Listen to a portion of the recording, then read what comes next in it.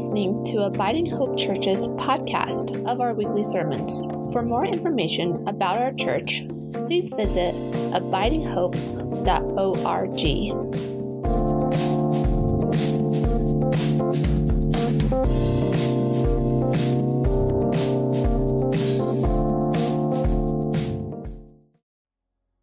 Today's reading is from the Gospel of Matthew, the 21st chapter. Jesus said, "Listen to another parable. There was a landowner who planted a vineyard, put a fence around it, dug a winepress in it, and built a watchtower. Then he leased it to tenants and went to another country. When the harvest time had come, he sent his slaves to the tenants to collect his produce. But the tenants seized his slaves and beat one, killed another, and stoned another. Again he sent other slaves, more than the first, and they treated them in the same way. Finally he sent his son to them, saying, 'They will respect my son.' But when the tenants saw the son, they said to themselves, 'This is the heir. Come, let us kill him and get his inheritance.' So they seized him, threw him out in the vineyard, and killed him. Now when the owner of the vineyard comes, what will he do with those tenants?" They said to him, "He will put those wretches to a miserable death and lease the vineyard to other tenants who will give him the produce at the harvest time." Jesus said to them, "Have you never read in the scriptures, 'The stone that the builders rejected has become the cornerstone'? This was the Lord's doing, and it is amazing in our eyes. Therefore I tell you, the kingdom of God will be taken away from you and given to a people that produces the fruits of the kingdom. The one who falls on the stone will be broken to pieces, and it will crush anyone on whom it falls." When the chief priests and the Pharisees heard his parables, they realized that he was speaking about them. They wanted to arrest him, but they feared the crowds because they regarded him as a prophet. The Gospel of the Lord. Thanks be to God. Grace, mercy, and peace be with you, in the name of our risen Savior, Jesus the Christ. It's homecoming season in Colorado, which means that for the past several weeks, high schools in our area have been hosting spirit days and sporting events and dances. Chatfield, one of our local high schools, has kicked off their homecoming week this week on Monday with a fall festival and a bonfire.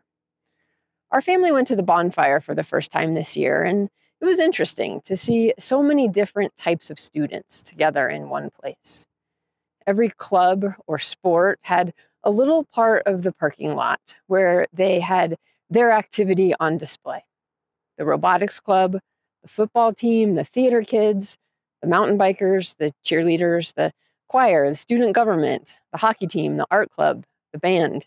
They were all there, highlighting their unique interests and abilities. It was great. I loved seeing the diversity of the student body. I also loved seeing how they came together at the end of the night around the bonfire. For a few minutes, these very different kids with very different interests on very different paths, they were one student body, united in the warmth and the light of that flame. It only lasted about 15 or 20 minutes, but it was nice. Firelight has a way of doing that, whether it's a bonfire or a campfire or a backyard fire pit, or even the single light of a candle in a dark room. The light and warmth of a flame draw us together. And suddenly our differences matter a lot less than our shared humanity. For the past several weeks in worship, we have been discussing the theme of thresholds. As we began the fall season, we wondered together what we were being called to leave behind and what we were being called towards. Well, today we're stepping into a new season, a season of generosity that we are calling Ignite. Honestly, the lectionary could not have given us a better text for today to begin a conversation about the gifts of God. Our text today is a continuation of the story that we started last week. If you remember, Jesus is in Jerusalem in the last week of his life. He's already thrown the money changers out of the temple because they were cheating the people. And religious leaders have confronted Jesus and asked him, "By what authority are you doing these things?" In our text today, Jesus is still talking to those same religious leaders. And he tells them a parable about a landowner who plants a vineyard and then entrusts that vineyard to the care of tenants. As the vines begin to bear fruit, the tenants become arrogant and greedy. They forget that they don't own the vines or the fruit. I don't know if they forget or if they're just ignoring that fact. But when the landowner sends servants to collect the harvest, the tenants attack those servants, even killing one of them. But the landowner is gracious and merciful, slow to anger and abounding in steadfast love. So he gives the tenants a second chance. He sends more servants to collect the harvest that belongs to him. But those servants are attacked and some of them are killed. So finally, the landowner, who now seems almost foolish, decides to send his son. He sends his son to the vineyard thinking that at least they will respect my child, but he's wrong.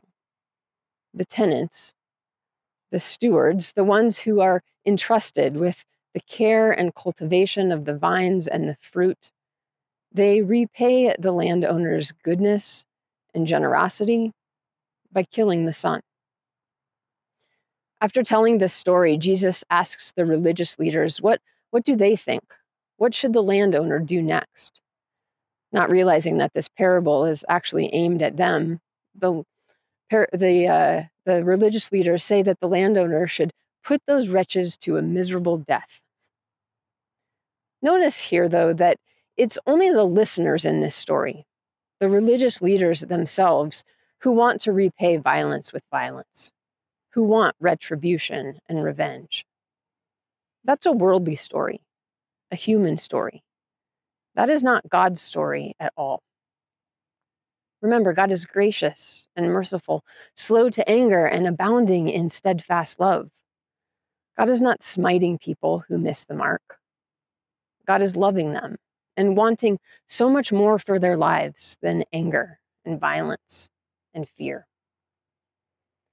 Jesus does make it clear, though, that the reign of God will not be thwarted by something as petty as arrogance and greed.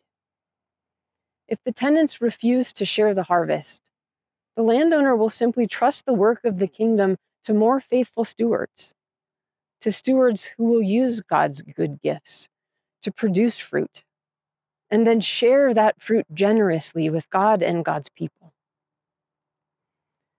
This weekend, during the Abiding Hope Serves weekend, we got to hear exactly what happens when we choose to live graciously and generously. We saw what happens when we give back some of what God has given to us. We were able to give a little bit of our time, a little bit of our talent, a little bit of our treasure. And together we used those gifts to help build up the kingdom of God, and that made a difference.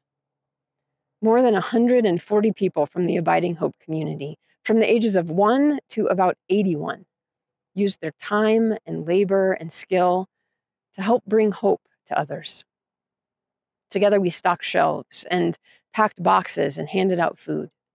We cleaned up trails and organized shoes and demolished and painted ramps and planted and pruned and so much more. This is what it looks like to live as faithful tenants and good stewards of God's gifts. This is what it looks like to return the things that God has given to us, not for selfish gain, but to do our part in building up the kingdom and caring for our neighbors in need. Over the next weeks, we will all be asked to consider what gifts we are stewarding. What has God entrusted to us? What's in our care, and how can we return the fruits of those gifts back to God faithfully and generously so that God's liberating and life-giving work can continue through the ministry of Abiding Hope and our partner organizations? We have the capacity to do amazing things here. This is the kind of place where a diverse group of people with different interests and abilities and experiences and opinions, even people in different locations, can all come together as one in the warmth and the light of Christ. And that's better than any bonfire or campfire that you can imagine, because it doesn't burn out in 15 or 20 minutes. It persists from generation to generation, warming our hearts, lighting our way, shining through the darkness. I don't know who got to light that bonfire on Monday night, but what a privilege that would have been to be the one to ignite the whole thing, to know that you played a small but important part in lighting up the night and bringing all those people together. A seminary professor of mine named Jane Stroll would often pray, "Lord, I know that your kingdom will come whether I help it or not, but please let it come through me." I always appreciated that prayer. It reminds me that God's mission does not depend on me. But if I'm lucky, and if I say yes, I get to do a small part in ushering in God's kingdom into the world. And that's enough. So what do you say? Let's use the gifts that we have been given to transform our vineyards into more just, loving, and grace-filled places. Let's produce fruit for the kingdom and share it far and wide. Let's ignite within and around us a love and a light that warms and welcomes and guides us all. So who's got a match? Thanks be to God. Amen.